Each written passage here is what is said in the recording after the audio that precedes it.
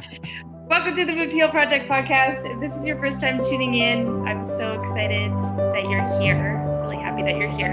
And welcoming to the podcast today, we have Dr. Chris Cole from Dallas, Texas. Thank you for having me. Welcome. So excited to have you here and to chat more. We're going to be chatting a lot about chiropractic medicine, possibly about polyvagal theory. Yes. A few more other things. We'll see where the conversation takes us. Yeah. But before we hop into conversation, would you like to introduce yourself? I'll just start off by saying queso is my favorite food group, just so everybody knows. But yes, I am Dr. Chris Cole. I was born and raised here in Dallas, Texas. I went to the University of Oklahoma for undergrad and received my bachelor's in health and exercise sciences, which for some of you might be something like kinesiology. Mm-hmm. Same thing. And then straight from undergrad, I went to start my Doctor of Chiropractic program at Parker University here in Dallas. Fun fact, I had to take my finals at OU a week prior to like normal exam time so I could start my program in Dallas from the get-go. So didn't have a break between undergrad. Oh my God. Which was intense, but I'm really happy I did because I met some of my best friends today. And yeah. That's wild. Oh my God. Yeah. So that's a little bit about my education. I just, maybe so everybody has kind of a background about my chiropractic experience. Yes. I didn't grow up going to a chiropractor. Some people who go to chiropractic school or people who become chiropractors have this like crazy lineage of family chiropractors or had these crazy like chiropractic stories growing up. My first and only experience going to a chiropractor before school was seeing this guy who's really an applied kinesiologist. He did adjust, but did mostly like muscle testing with nutrition and supplements, which is super cool and has its place, I believe. But that was my experience. And my dad took me because somebody else on the basketball team had gone and started scoring 20 points a game. So my dad was like, okay, you're going to go see a chiropractor. And, I had gone 2 or 3 times and didn't really experience much benefit from it in the moment. So that was my experience. So I kind of went into school with this idea that I wanted to do working like with athletes, like physical therapy or like training and stuff, because a lot of chiropractors do that. So that was kind of my intention going into school. So basically, I had gotten through a year of school. The first year of chiropractic school is really like basic sciences and a little bit of technique adjusting stuff. But that was it. And so I got to one of my first chiropractic seminars and had this paradigm shifting experience in seeing somebody receive what is called network spinal care, which is kind of its own thing within the chiropractic world. But it totally flipped my head on end and what I thought I knew I wanted to do and what I thought I knew about healing in the body and all these concepts, right? So that's kind of where my journey, if you want to think about it like that, began in chiropractic. Thank you for introducing yourself. Of course. My knowledge of chiropractic medicine is quite small. My mom brought us to a chiropractor when we were kids. I'm a twin. Okay. I felt uncomfortable, which makes sense now because there was trauma going on with me, like in my own body. And so obviously the interaction like with a stranger felt uncomfortable for me. And it was also early 90s, which stuff was just not like regular, or things were regulated, but things were just different back then. But I remember the chiropractor I went to see had different names for, I think he had like the Crunch Master or something, like different names for things that he would do. And we thought it was funny, but we were so young, 6, 7, 8. I feel like that's a very unfair, unclear, like, well, it is my experience. It's not, I'd like to learn more. So that's why I'm so excited to have you on and to hear more about that. And I'd be curious to know, if we're going to hop right into this, what was it about that interaction? So I'll speak to that and then maybe share a little bit about chiropractic as well. So my experience was really my introduction into knowing or to understanding that there's so much more than this like physical thing, right? That this vessel that we get to walk around in and live through.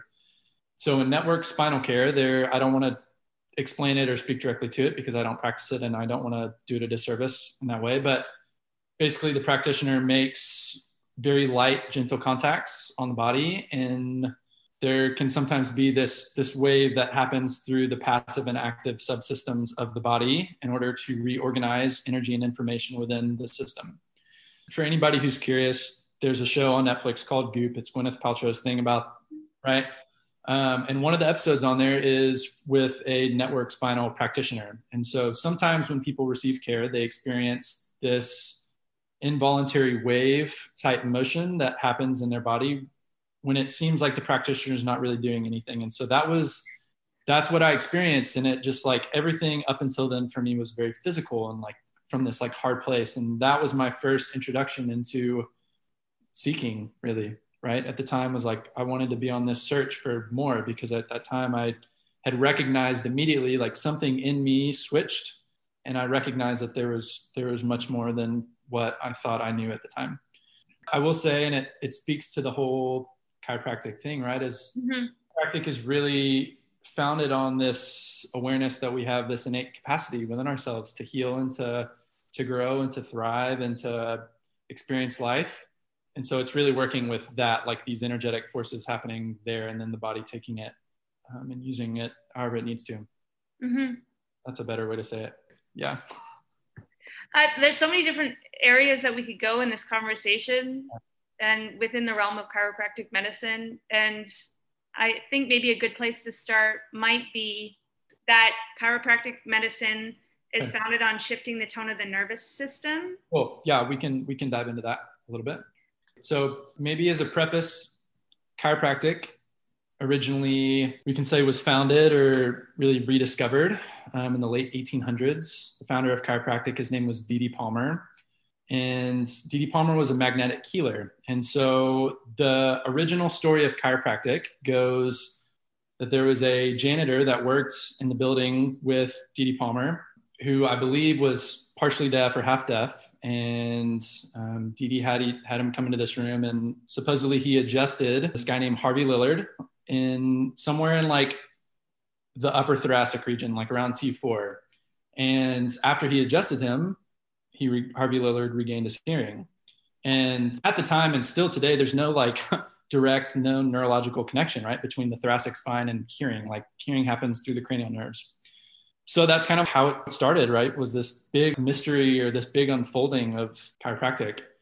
And so from there, throughout the early 1900s and middle 1900s, it was further developed by his son, B.J. Palmer. And also the philosophy of chiropractic was also created or reinforced, I guess, if you want to think about it like that. But basically, chiropractic is founded on this concept of shifting the tone of the nervous system, right? So our nervous system is, and as most people maybe know, is like this master coordinator system of our bodies, right? The brain, the spinal cord, and all of the nerves that coordinates the function of pretty much every single cell, every tissue, every organ, all of it. It's also our threat perceiving center, right? So our nervous system's primary function is to make sure that we are safe, that we feel safe, and that it has this capacity to look for threat, right? That's kind of its primary objective, is like a threat searching. And so we're mostly taught that the nervous system is divided up into two subsystems or two groups, right? In the autonomic nervous system as sympathetic or parasympathetic. And so the degree of threat that we are under, or the amount of tension that we're under in our systems, right, dictates the setting or the gear, right, that we're under. And we can dive a little bit further into that, like polyvagal theory and stuff like that later on. But traditionally, chiropractic was founded on shifting the tone of the nervous system so that our innate intelligence, right, some groups call it the higher self, some people might call it the God within, the innate intelligence of our body can work as it's supposed to, or we can be greater in connection with that. In chiropractic, we believe that works primarily through the nervous system. So kind of to further that piece a little bit in the science of chiropractic, we believe that, or we know now actually through the work of polyvagal theory primarily, and through biotensegrity and some other body-mind sciences, that when we experience too much stress, right? And stress in chiropractic, we categorize it into three separate things. We have physical stress, chemical stress, and the mental emotional stress as well. And so when our systems undergo too much stress or the experience is too great, right? Our nervous system shifts into that sympathetic gear, that like fight or flight thing, where our bodies come into this front body contraction, the backside elongates, right? We have all this energy in our system to act, right? In the present moment. And our brain doesn't really differentiate between experiences, right? So you can imagine a bear coming at you and the same physiological response will happen as if a bear is actually coming at you. So that's kind of where the mental emotional aspect comes in, right? But the stress response in all animals is the same, right? It's this like muscular contraction, tightening, getting ready to go, whether to fight or to flight. And so if our systems don't utilize the energy in a constructive way, we hold onto it. It doesn't just dissipate necessarily, it gets bound in our system. And ultimately, it's kind of this forward feedback loop of energy being bound in our system, and then a creation or an adaptation of interference within our nervous system is created. And so traditionally, chiropractors would say that bones would come out of place and it would pinch nerves and it would create the same interference in our bodies, which I think is true. Just maybe we can expand our understanding really of how the body binds energy, right? And I have so many questions. Please, yeah. Let me make sure nothing else is going to come up with that. So ultimately, the goal of the chiropractor, right, is to diminish the interference held within the nervous system so that the innate intelligence within can flourish or can do what it's supposed to do. And we can be in greater connection with that. And all of that happens through the neurology we're starting to find. My mind is actually being blown right now because I feel like this is a gold nugget that I've never learned about. And Sure. That's because of my poor misconception of chiropractic medicine from my childhood. And I remember when we were younger, we used to always say, why are we going to see this man? And she would just say, it's for alignment. It's for a healthy spine or something along those lines. And I just feel like there's so much more behind that you just explained. And thank you so much. You're welcome. And maybe just to add on to that, it's been turned into this allopathic thing, right? Just maybe some more background. In like the 80s and the 90s, chiropractic was under fire by the AMA because we were helping people heal and like unwind their systems. People were having these spontaneous healings, right? That Western medicine couldn't figure out. Like chiropractic, traditionally, people would come to see them for visceral stuff, not necessarily just for like backaches and headaches and neck pain and stuff, but it has been made into that primarily just to fit in so that we wouldn't go extinct, really. But there's so much more, right? My question, yeah, or I was jotting down questions as you were sharing all of that. My mind goes to poor posture, and I'll use myself as an example of I've had poor posture my whole life. Drawing from my yoga training, the front body is obviously super vulnerable. Mm-hmm. And I've always looked at my stance as a way of protection. I would love to speak to that. Yeah. Yeah. So that's actually something that like most people go to a chiropractor for, right? Is like this posture thing. And something that I always tell my clients or my people is like, our posture is an external representation of our internal state. Always, right? The tissues ultimately will form or will like harden to the states that we put it in over time, right? So think of, because something that always comes up is like, oh, like, is it like my chair? Like, do I need to get a better chair? Like, do I need to get a standing desk? And it's like, all that stuff's great, but it's like, think about it more is like really sitting all day or like traveling all the time or whatever it is that puts you into those postures is actually just reinforcing defense patterns that have been held in your system. Mm-hmm. Those postures really reinforce that fight or flight, getting ready to fight. Chest collapses, the shoulders internally rotate, the head goes forward, our tail tucks, like all of that stuff is reinforced by our lifestyle sometimes, right? And I think too, tying into that, I used to have a friend that would say, oh, just stand straight. And she'd try and push my shoulders back. Yeah. And it felt coercive to me. And in my mind, I was always thinking that's not the solution, is to just stand straight. Like there's more behind it. Yeah. Just for an example, when somebody comes in with something like that, it's like, okay, to me, that is just indicative of somebody's system being held in patterns of tension or patterns of defense over a long period of time.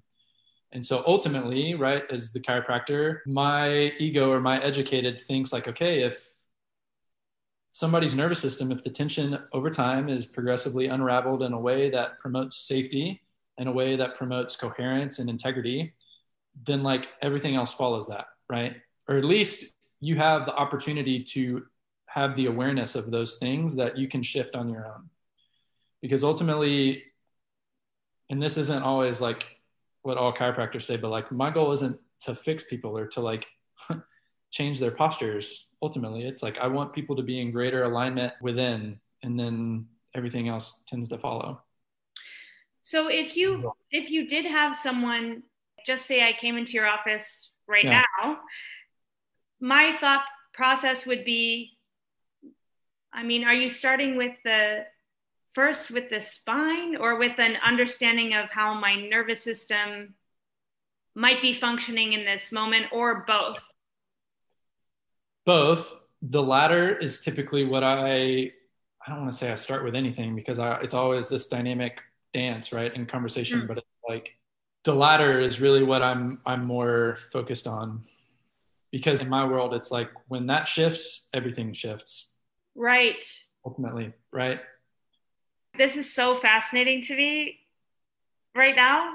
And I feel like there's so much information. And so I guess my second question that I had written down, I have a few questions. That's okay. Yeah, please. When you mentioned stress, physical, chemical, and emotional.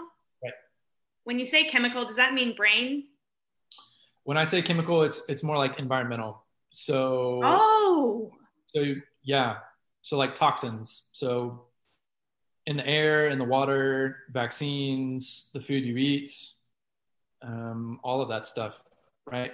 Ultimately, this is like more of the quantum physics piece. Like all quote unquote matter or material, right, carries some sort of energetic frequency or energetic information, right? And our nervous systems are attuned to different vibrations or different frequencies. All things carry a different wave characteristic. And so our nervous system's primary job is to take in that information and send it to the brain, and we can act accordingly, right?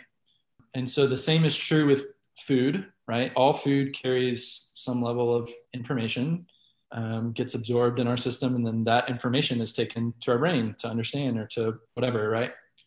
So I feel like I'm not fully understanding. It's hard to like linearize, right? Yeah. So as a listener, I feel like I understand better when I apply things to myself. So if I'm coming to you, and my body's in a state of fight or flight. Maybe there's a bit of physical stress or emotional stress there. Then if I'm working with you over an extended period of time, is the idea to hopefully like reset the nervous system over time, like via working on the spine? Yes and no. That tends to be a really beautiful effect of the work, right? I think from most chiropractors at this point who are really neurologically driven would say that one of the most beautiful effects of this type of care is that it makes our nervous systems more adaptable to stress. And so a lot of chiropractors now are starting to use what's called heart rate variability, which you might be familiar with. It's the adaptability or the capacity for our heart to be dynamic under loads of stress, right? Mm-hmm. So what some chiropractors are starting to use now is that as an objective measure to see the changes that are happening in people's nervous systems post-adjustment.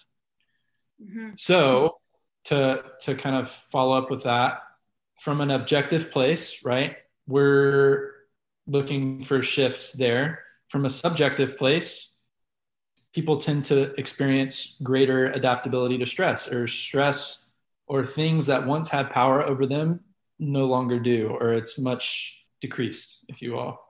But also ultimately there's a spiritual piece to chiropractic that we're not really allowed to speak about to our patients or to our clients, right? But that's a piece of the philosophy, right? Is being in greater alignment with that thing that's within all of us, which we call innate intelligence. And that is a very subjective thing, right? I can't like document that on my EHR system or like make a little note of that, right? Because it's not, right? It's very subjective. But ultimately that's like the goal of all goals, right? Is to being in greater alignment with that, to being in rhythm or to be in resonance with that thing that's within us. Mm-hmm. You're so well spoken, Chris. Thank you. Thank you for answering every question so in depth and intelligently. Let's start or continue on with polyvagal theory. Cool. And I'm interested in learning maybe a little bit more about how polyvagal theory might be connected to chiropractic medicine, if you want to expand on that. Absolutely. So just for those who may not have a background in anatomy or physiology or neurology, the nervous system, right, is the brain, its extension as the brainstem and then the spinal cord, and then an extension out is the peripheral nerves, right? So the spine itself traditionally is taught as like this static, like building block thing, right? That's normally how it's taught or how it used to be taught. And so now we understand that the spinal cord is actually floating and it's floating and it's also attached by these ligaments inside this canal that it sits in within the spine. And so you can say in part that the spine, the job of the spine, and actually part of the job of the skull and also the sacrum is to house and protect our nervous system. And so that's just kind of maybe a nice primer to just a foundation. So the vagus nerve, before we dive into the branches of the nervous system, we'll talk about kind of the basics of the vagus nerve. The vagus nerve, right, 10th cranial nerve that comes from the brainstem. It's known as like vagus translates to wonder, right? And that's because it's super long and goes throughout basically from this part of our skull and travels down through the neck travels and connects with the heart, connects with the lungs, connects with the digestive system, all of it. And primarily most of the information, right, that travels from the vagus nerve comes from our gut and from our mid volume and then goes up to the brain. So people who have these gut feelings or these gut senses, that's the neurology that happens through. It happens through our vagus nerve. And so maybe just to kind of further elaborate, we talked about this a little bit earlier. Normally we're taught our autonomic nervous system is two gears or two branches, right? The parasympathetic and the sympathetic. The parasympathetic is multiple cranial nerves, but in this sense, we're talking about it as the ventral vagus nerve, or the ventral vagus branch. So the part of our vagus that comes off the front of our brainstem, as well as the dorsal vagus branch, which comes off the backside of our brainstem. If anybody has read anything about polyvagal theory, the way that it's most often described is as a ladder system, like a 3-step ladder, right? So the top step is our ventral vagus branch or the ventral vagus system. And when that's engaged, right, we feel safe. We're able to connect with ourselves. We're able to connect with others. That is typically what people think about parasympathetic. So like the rest, digest, heal, that's that like setting or that gear, if you will. The middle step is our sympathetic nervous system, which is pretty on spot or spot on with how people normally think about that, right? Our fight or flight system. The bottom level is our dorsal vagus branch or our dorsal vagal system. And you can think about that really as like this, I don't want to say it, hyper protection mode, right? So in animals, we see that have that similar neurology. We see that as like fainting or like playing dead, right? In the face of threat, right? That's right. Downshift all the way down to that setting so that we don't have to experience the pain of trauma, Mm-hmm. right? And so from an emotional standpoint, when that is engaged, you can think about hopelessness or severe anxiety or depression or all of those lower vibration states, if you will. Fascinating. Was that clear on just like the vagus system? Yes. And Okay. I didn't know that it was that it covered that much of the body. Right. It's unbelievable. If you see like an outline of it, it really mirrors and reflects kind of the structure of our organ system. So a question that I jotted down, or just a note that I jotted down as you were sharing that, was as a trauma survivor, I feel like I get really strong gut feelings. And then Right. someone next to me will just say like, oh, I don't have that feeling at all. And in my mind, I'm thinking, how do you not have that feeling Right. about that person? And so I guess my thought would be, and I don't know if this is correct, but in someone who's experienced trauma, are they having stronger gut instincts because of the sensitivity of the vagus nerve in that area? Or Truthfully, I'm not sure. yeah, I think part of that is the way in which people experience information, right? So we have people who are very like kinesthetic and like in their bodies, and they just like empaths, right? They like feel everything. right. Hence, some people really pick up on things via smell. Some people pick up it on like the visual acuity. Some people hear things, right? I think part of that just goes to your capacity to discern information. And that's kind of ties into the whole Ayurvedic thing, right? Well, or even to speaking from my training in trauma sensitive yoga, so we learn that trauma survivors have higher exteroceptive signals, or they Okay. engage in more exteroception than the average person, so they can recognize anger on someone's face faster.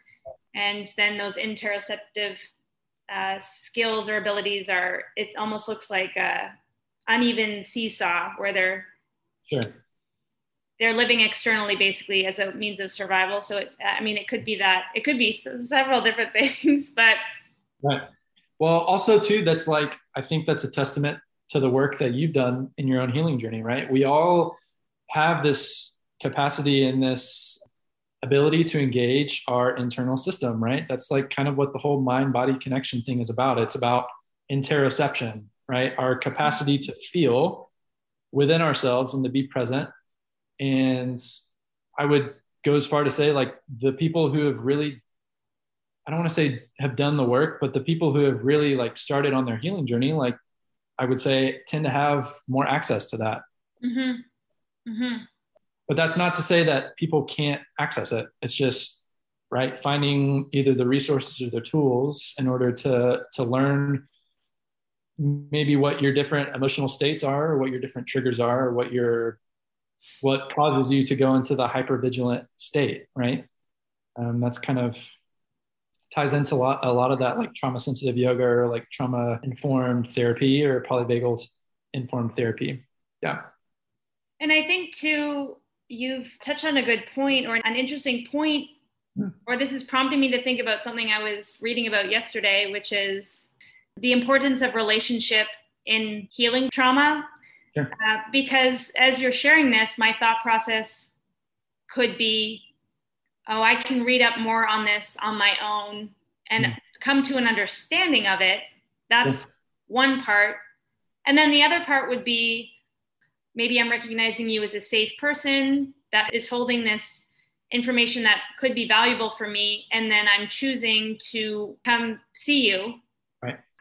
And that, I think that relational component is key. Right. Because there's the knowing and reading the information, and then there's actually exploring that information in real time with someone else. In my mind, I'm like, that's where the healing begins. Or Yeah. carries on, I guess, is a better way of putting it. Right. Well, we all have the capacity to heal ourselves, right? From within. Ultimately, and this goes with the chiropractic paradigm, right? Is that we all have this capacity to heal through our stuff, right? and this is just my humble opinion, but I think the people that are in this type of work are really just healing facilitators, not necessarily healers. I think people who have coined or termed other people than themselves as healers, those people are really just attuned to this vibration and this frequency of like innateness or health or whatever it is, right? And we're starting to know or to learn about what are called mirror neurons, right? Which is a part of our neurology. Yes. So ultimately, what I believe is happening in these healing experiences is that the mirror neurons are attuning to the healing facilitators. And that's where a lot of health and healing comes from in relationship with somebody who's a guide for you or somebody who's a facilitator for you on your journey. I was just taking a training on trauma, or not a training, a workshop on trauma-informed weightlifting. Cool. And we talked about mirror neurons as a coach, as a trainer, just in regards to if you're working with someone in a weight training capacity or strength training capacity, or this can really be applied to anything, but doing trauma work, because of mirror neurons, we can pick up like their activations or their triggers. And so they were just reinforcing the importance of self-care and boundaries in any kind of situation where you may be working with a trauma survivor, or if you are a trauma survivor yourself, because you might be more dialed in even to the emotions or experiences of the other person. Yep.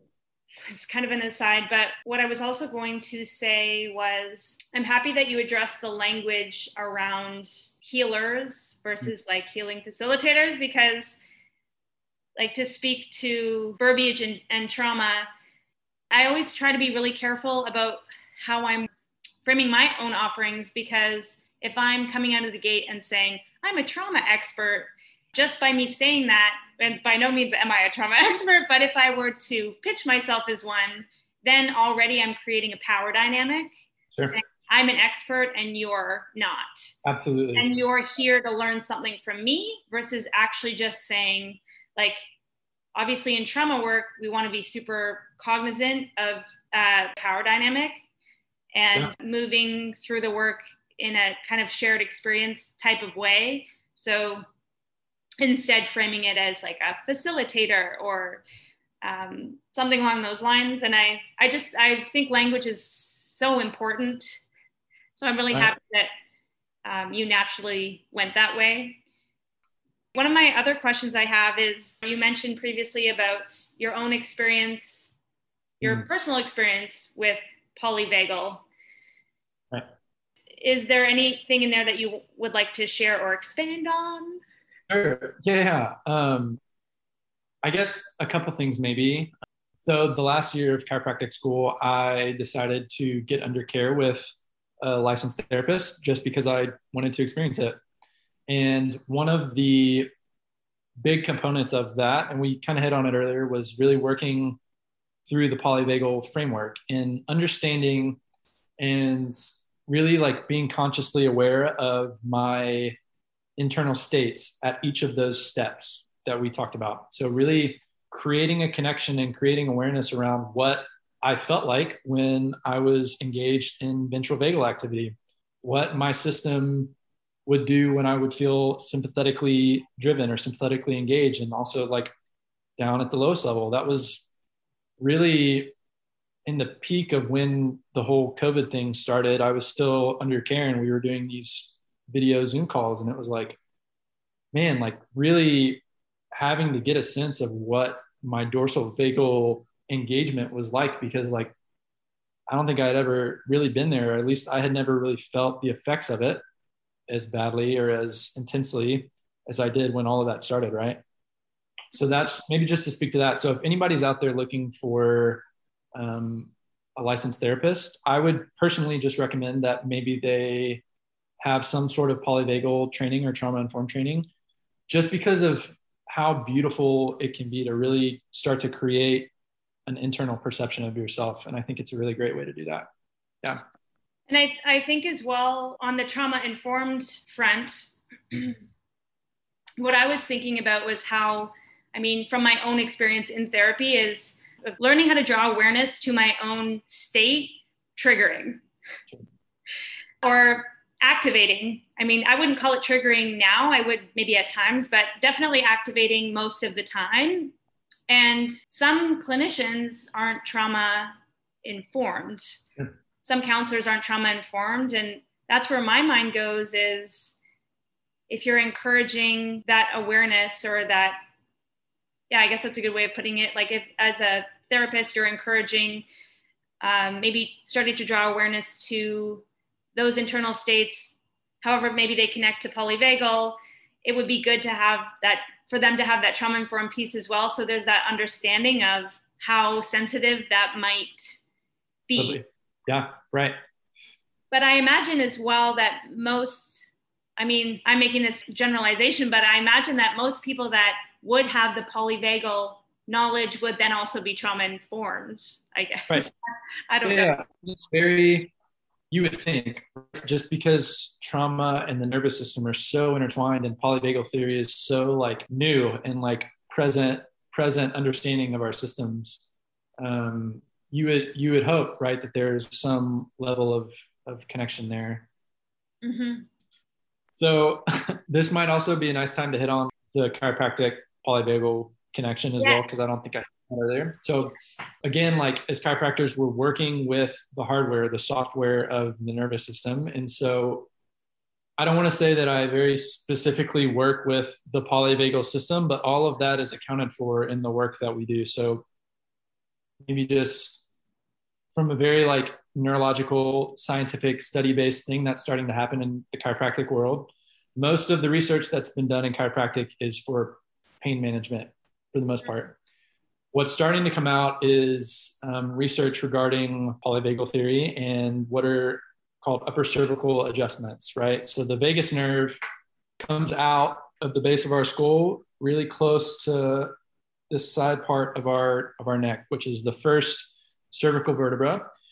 And when there are patterns of distortion or tension, some chiropractors will say misalignments, right? There tends to be tension on the vagus system, on the vagal nerve. And so what we're starting to find in the research is that when very specific, precise upper cervical chiropractic adjustments are performed, just cervical adjustments, that the regions in the brain that are connected with our cognition, our sense of safety, and some of the other centers that are connected with the ventral vagal system are actually engaged or turned on, or become more active, if you will. And so that's just coming from a very like research clinical place. So that's super cool that that's starting to come out. And fascinating.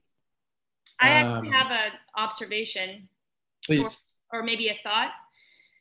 Just speaking from my own experience as a trauma survivor, but this is so fascinating.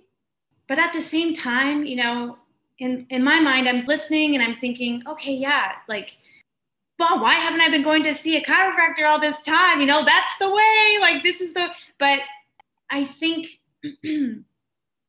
just speaking to trauma, it almost feels like as I'm listening, I feel trapped in a way, because I'm like, this is the way, just to learn more, just go see this person. But then this is how trauma can, you know, isolate people. Is my thought process is, well, then can I trust this person? Like, obviously working with a chiropractor, they have to touch you. And then all of that, I don't know why it's hard for me to get this out, but basically what I'm thinking is, yes, this is such useful information. Wow, fascinating. Like, I want to go see a chiropractor, but then my trauma brain is like, nope. Like, right. I don't want someone to touch me. It doesn't matter how well I know them or how well I want this to be a thing. My instinct then would be like, I can't do this. And I would think about how if I just prompted myself to go see a chiropractor, be like, just do it. Then the entire time my body is going to be like, this is not a thing, or like maybe inadvertently protecting itself. Yep. And I guess the reason I'm saying this is out loud, if someone else is listening, maybe in the same experience as me, you know, I am someone that's committed to working on my healing, but just to speak to, even though the information is available, it's still hard to engage with it. And just touching back to that notion of the importance of like building trust and safety with someone is, I think, key. Yeah. And I guess to finish this thought, it would be like, maybe if I had exposure to that chiropractor over an extended period of time in a setting where there was no pressure, you know, like a fitness facility or something, and I could get a gauge for your character and, you know, how you operate and who you are as a person. And then maybe after that year long, then I'm saying, okay, I feel safe exploring this, such a process. Right. But yeah, I just think it's important to speak on that, because trauma survivors that I work with, I know can mirror those frustrations. Like they'll say, what's wrong with me? All I have to do is go see this person or do this thing, and I feel like I can't do it. And I think those feelings are very valid, and it's Absolutely. Yeah. You know, safety I think is really key. And now I'm just extending this off into a different realm, but coming back to, I know you were thinking about a secondary point that you wanted to share. Sure. Can I add to that thought chain that you had? I think there's two important pieces there. One, it's like having a practitioner, or regardless if it's a chiropractor or body worker or whatever, like they need to be able to hold space for that experience of hesitancy or of needing to feel safe, right? Like that should be, and that doesn't just come from like this cognitive, like speaking place, right?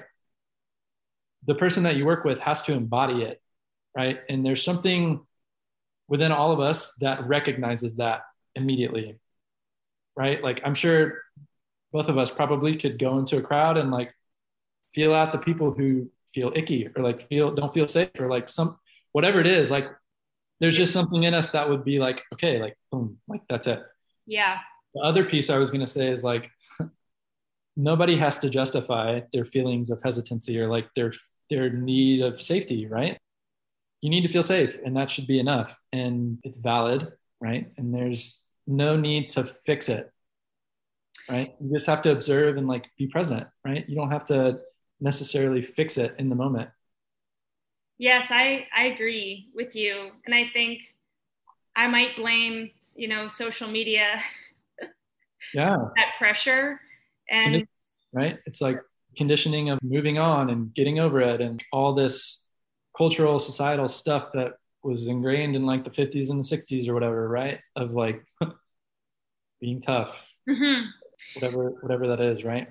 Or I even think about, you know, I used to work at a spin studio, and just using the example, like within a spin class, you're moving through a sprint, the person next to you is not able to hold the sprint. And then all of a sudden there's that classical conditioning of like, they're weak, I'm strong, versus there's so many different things that could be happening as to why that person is unable to hold the sprint, but we're automatically making like this when it doesn't need to be.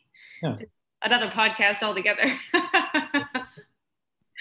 Sorry, I know that I just interrupted and you were expanding. That was the end of my thought. Should I go into that to my other experience? Or? Yes, please. So I think I was probably halfway through chiropractic school, and I was kind of deep into this journey of seeking, if you will. And I was going to a seminar for this lens or this analysis in chiropractic called biogeometric integration, or BGI. And sometimes at these seminars, like everybody gets their systems checked and cleared before we start. So sometimes if there's like a lot of practitioners who are leading the seminar or the class or whatever, that tends to be a thing. And so I was on the table getting checked, kind of in the dance of everything. And I remember the chiropractor, Dr. Nathan Gorwitz. I think I might have just butchered his last name, but he's in Illinois outside of Chicago. And we were working, and he comes back to me and to the table, and I'm on my back, and he starts making these light contacts on this like frontal chest region. And he said to me something along the lines of like, you can let go of your armor now. And whoever put that plate of protection on you, or whoever caused you to put that plate of protection on you, is an asshole. He said that to me. And I had this instant flashback of an experience I had when I was in middle school playing basketball, and really just like getting yelled at pretty intensely in a car. That was my memory. And that came up in the moment. I don't really recall like all the details of it, but I remember that happened on the table. And then, a couple other things happened. And then I get up and I like had that full memory in the front of my mind. And I like, sat down and wrote a forgiveness letter. Whoa. Yeah, pretty intense. So that was one of my other really big experiences in receiving this type of care. I mean, he just made a really light contact on my chest, right? And that was enough to bring up whatever was being held there. Yeah. First of all, wow. It sounds like he's incredibly skilled, but also that he has a high level of discernment, which I think is super important in any work, but especially this work when you're working directly with someone else's body. First, thank you for sharing that. I'm so moved just by hearing it. And I think it's really beautiful that you were able to take action to channel that somewhere and then take action on it. It mirrors a story somewhat different where I just was having a conversation with someone who does somatic work here in town. And she told me, how do I say this in a way that's Cole's Notes? Sometimes I get like premonitions about people that I don't know, or it can look almost psychic, or it comes up as a deep knowing, but I've like just met them in passing and I wasn't sure how to deal with it. So I reached out to her because she does this kind of work. Anyways, we had just sat down. I was meeting her for the first time. She said a similar thing to me. I don't know how she did it, but she just assessed, didn't even touch me. And she just said, you think that you need to put on more armor, but what you actually need to do is take your armor off. Wow. And I literally was like, yeah. I think I started crying because it was one of the most profound, true, perceptive things that anyone had ever said to me in my entire life. I've seen so many. Like having the spotlight, like shut just right into your heart, right? Someone just doing a broad sweep and saying, there it is, Yeah. But the reason why I shared my experience with that was because I didn't take action. After she said that, I was basically like, screw you. I'm not taking this armor off. That's what I was thinking anyway. It's like, she is an amazing person, but I still grapple with that. Yeah. Of saying like, I need all of this armor. No way. Like, no. And I think that you were able to pivot and channel that right away into writing a forgiveness letter is super powerful. Yeah. And also too, remember there's always like a readiness or a ripeness, right? For us in our healing journeys, right? So for me, it was like, that was the right moment for that to happen and for that to clear in my system. And like, even after I did that whole thing, it was like, I still have stuff. The same triggering thing continues to come up. But again, it's like, its power is less.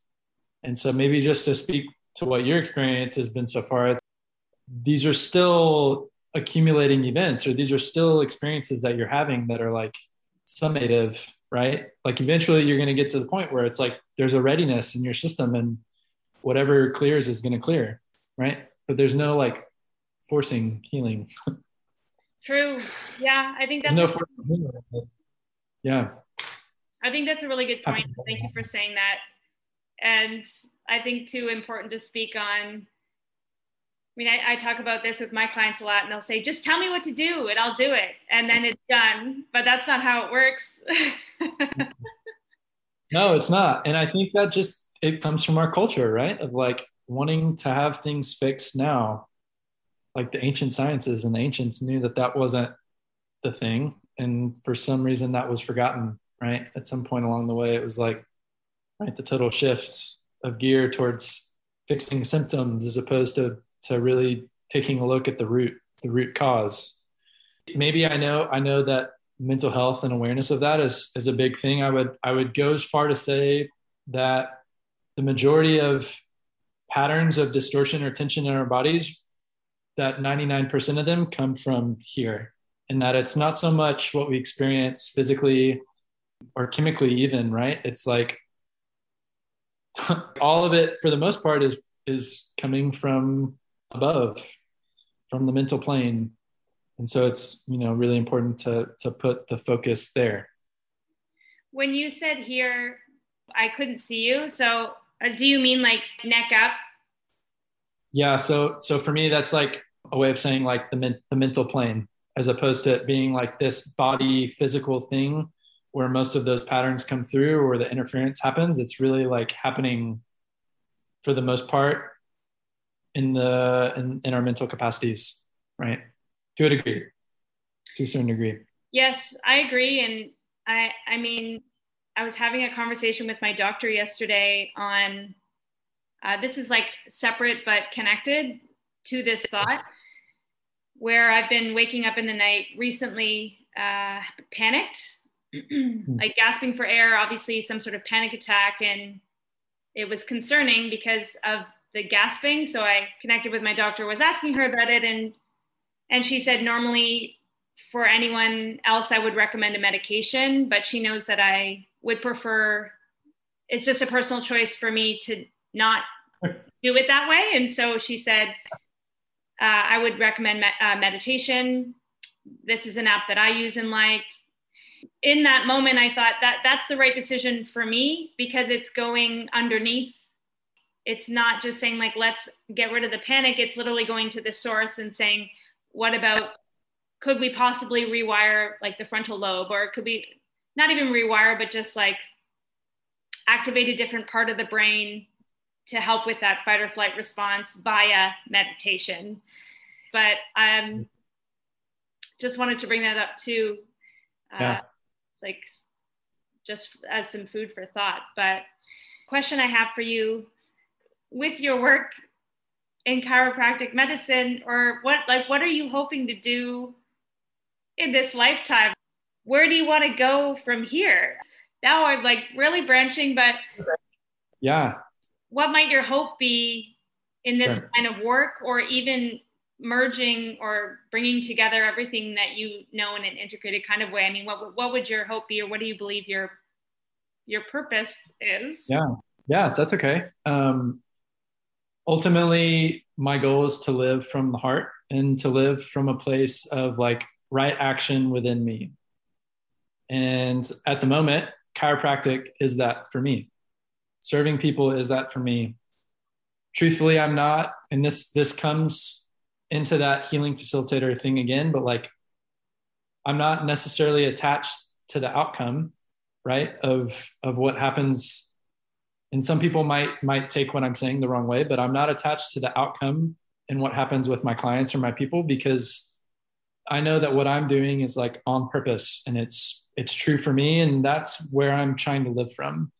And ultimately, like good things come from that, right? Like when I say like outcomes or like what clients experience, it's like ideally, like if I'm doing what I'm supposed to be doing from a place of true authenticity, then the rest is taken care of.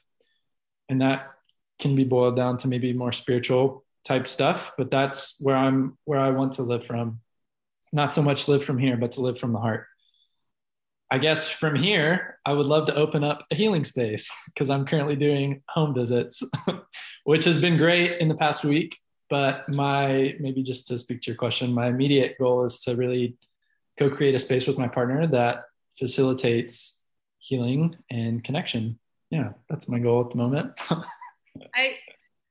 That's such a beautiful and honest answer. And my question would be, as a facilitator in a different kind of way, I was just thinking about this morning, but sometimes I get attached to outcome for selfish reasons. I just realized this is and this is like an honesty point for me, is I love doing the work that I do, but also I get attached to an outcome sometimes because it's almost as if I know that what I'm doing is helping someone, then in a way it will make what happened to me more bearable, because it will come for full circle. So, and I find myself, not that I'm operating in that mode all the time, but I definitely have moments where I'm noticing this kind of grasping to someone else's outcome for selfish reasons. And I'm wondering how you're able to operate.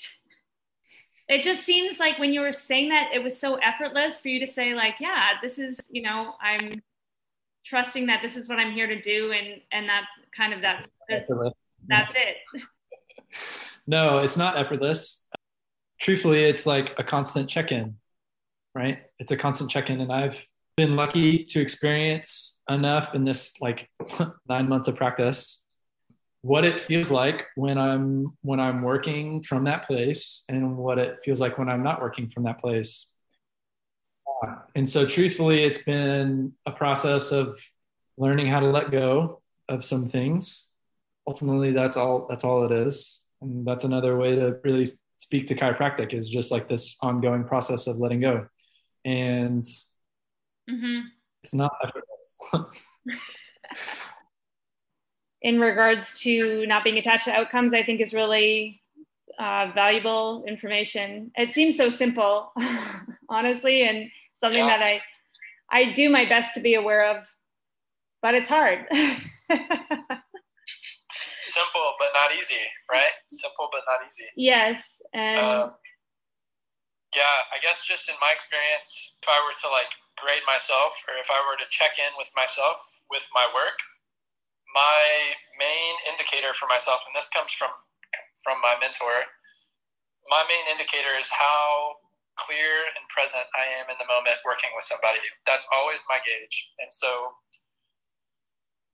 I'm at the point where I've cultivated enough cookie crumbs, puzzle pieces, whatever you want to say, to get a sense of like what presence and clarity feels like in me. So that's my gauge. And that's how I, not judge, but that's how I judge my work, is like, that's my check-in. I ask myself, okay, was I present? And if I wasn't, like, okay, what do I need to do to cultivate that next time? And it's like a continual process. It's a continual, like, every day in practice is like an experiment. It's a test tube. I have no idea what's going to happen in a given day when I'm working with somebody. I have no expectation. People who come to see me have expectations, but I have no expectation. And my only expectation is of myself, and it's to be present and as clear as I can be for them.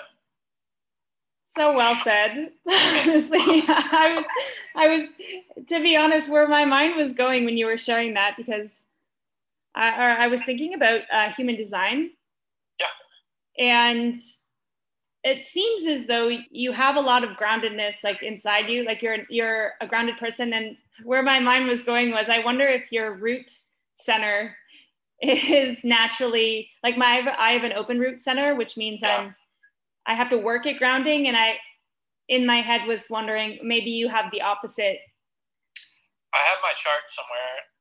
I know that I'm a sacral generator. That's like my thing. Okay, yeah. I haven't gone as deep as I would like to get into that. I think that stuff is super cool. Me too. It can be a really beautiful tool to use for yourself. But yeah, thank you. Yeah.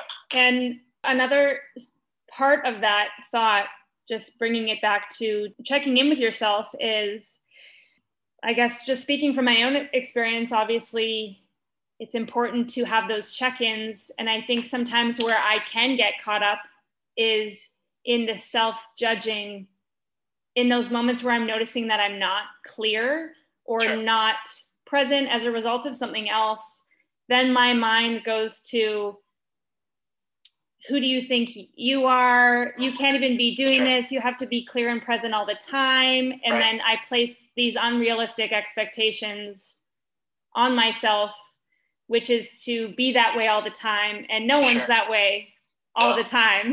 Right. Well, it kind of goes with the whole meditation thing, right? It's like, can you live in meditation? And meditation, the goal of meditation isn't to like stop thoughts or to control thoughts. It's really like this practice of observation and letting go. And ultimately it's like, can you do that when those things come up in your work, right? Mm-hmm. And that's how it is for me when I'm adjusting somebody. Like I'll snap out of my like presence or my flow or whatever and be like, oh shit, I've never been in this position before. I don't know what's about to happen. And then it's like, can I practice letting go in that moment and then following through with the connection that I've made? And that's just a reflection of life, right? Our work can just be a nice representation or reflection of how we live life. Mm-hmm. Yeah. So well said. Tying this back to human design, I do notice if I'm having difficulties with the noticing, letting go, or what have you, my human design shows that I gain clarity from literally just saying words out loud. So I don't know what the point is in me sharing this, but maybe just, I always think maybe someone's listening that's in the same boat as me, but I do find that once I'm in the work and talking, it stabilizes me. It's almost as if the anxiety or not feeling present or clear come before, and then there's the second guessing that comes after. But then in the moment, I actually rarely feel that way. Right. It could be human design, it could be something else, but or just like being in flow or whatever. But but thank you for speaking on that, because I mean, I'm so passionate about literally just talking about anything and everything in regards to this, because it's almost like taking the curtain down behind the Wizard of Oz, you know. It's saying, I think we have this tendency to pedestal each other, pedestal practitioners, doctors, you know, pedestal so many different people and things. And along with that pedestaling come assumptions that we're making. Oh, that person must be perfect, or they must be doing this right all the time, or they must have it all together. And I think just speaking to what's behind that, you know, saying Dr. Chris, this is his method when like he's not perfect and he is checking in on himself, and these are the ways that he puts that into practice on a day-to-day basis. It can be relieving, I think, for so many people, because it's almost like coming back to that notion of, oh, I'm not alone in these thoughts. Sure.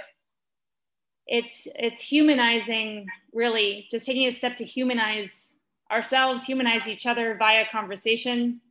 Yeah. Mm-hmm. Well, I think just to quickly speak on that, like, I don't know much about the history of this, but at some point there was like this guru culture, right? Where that's where kind of the like pedestal thing maybe comes from, where we are so in the process of seeking something, right, outside of ourselves that we end up placing people on pedestals. And in my experience so far in this short-lived journey, the true teachers, or the true gurus, if you will, do not proclaim themselves as such, and they don't put themselves on the pedestal. It's actually the students who put them on the pedestal. And I'll just say this for anybody who's on their journey and they're looking and they're searching and they're seeking and are wanting answers from somebody else.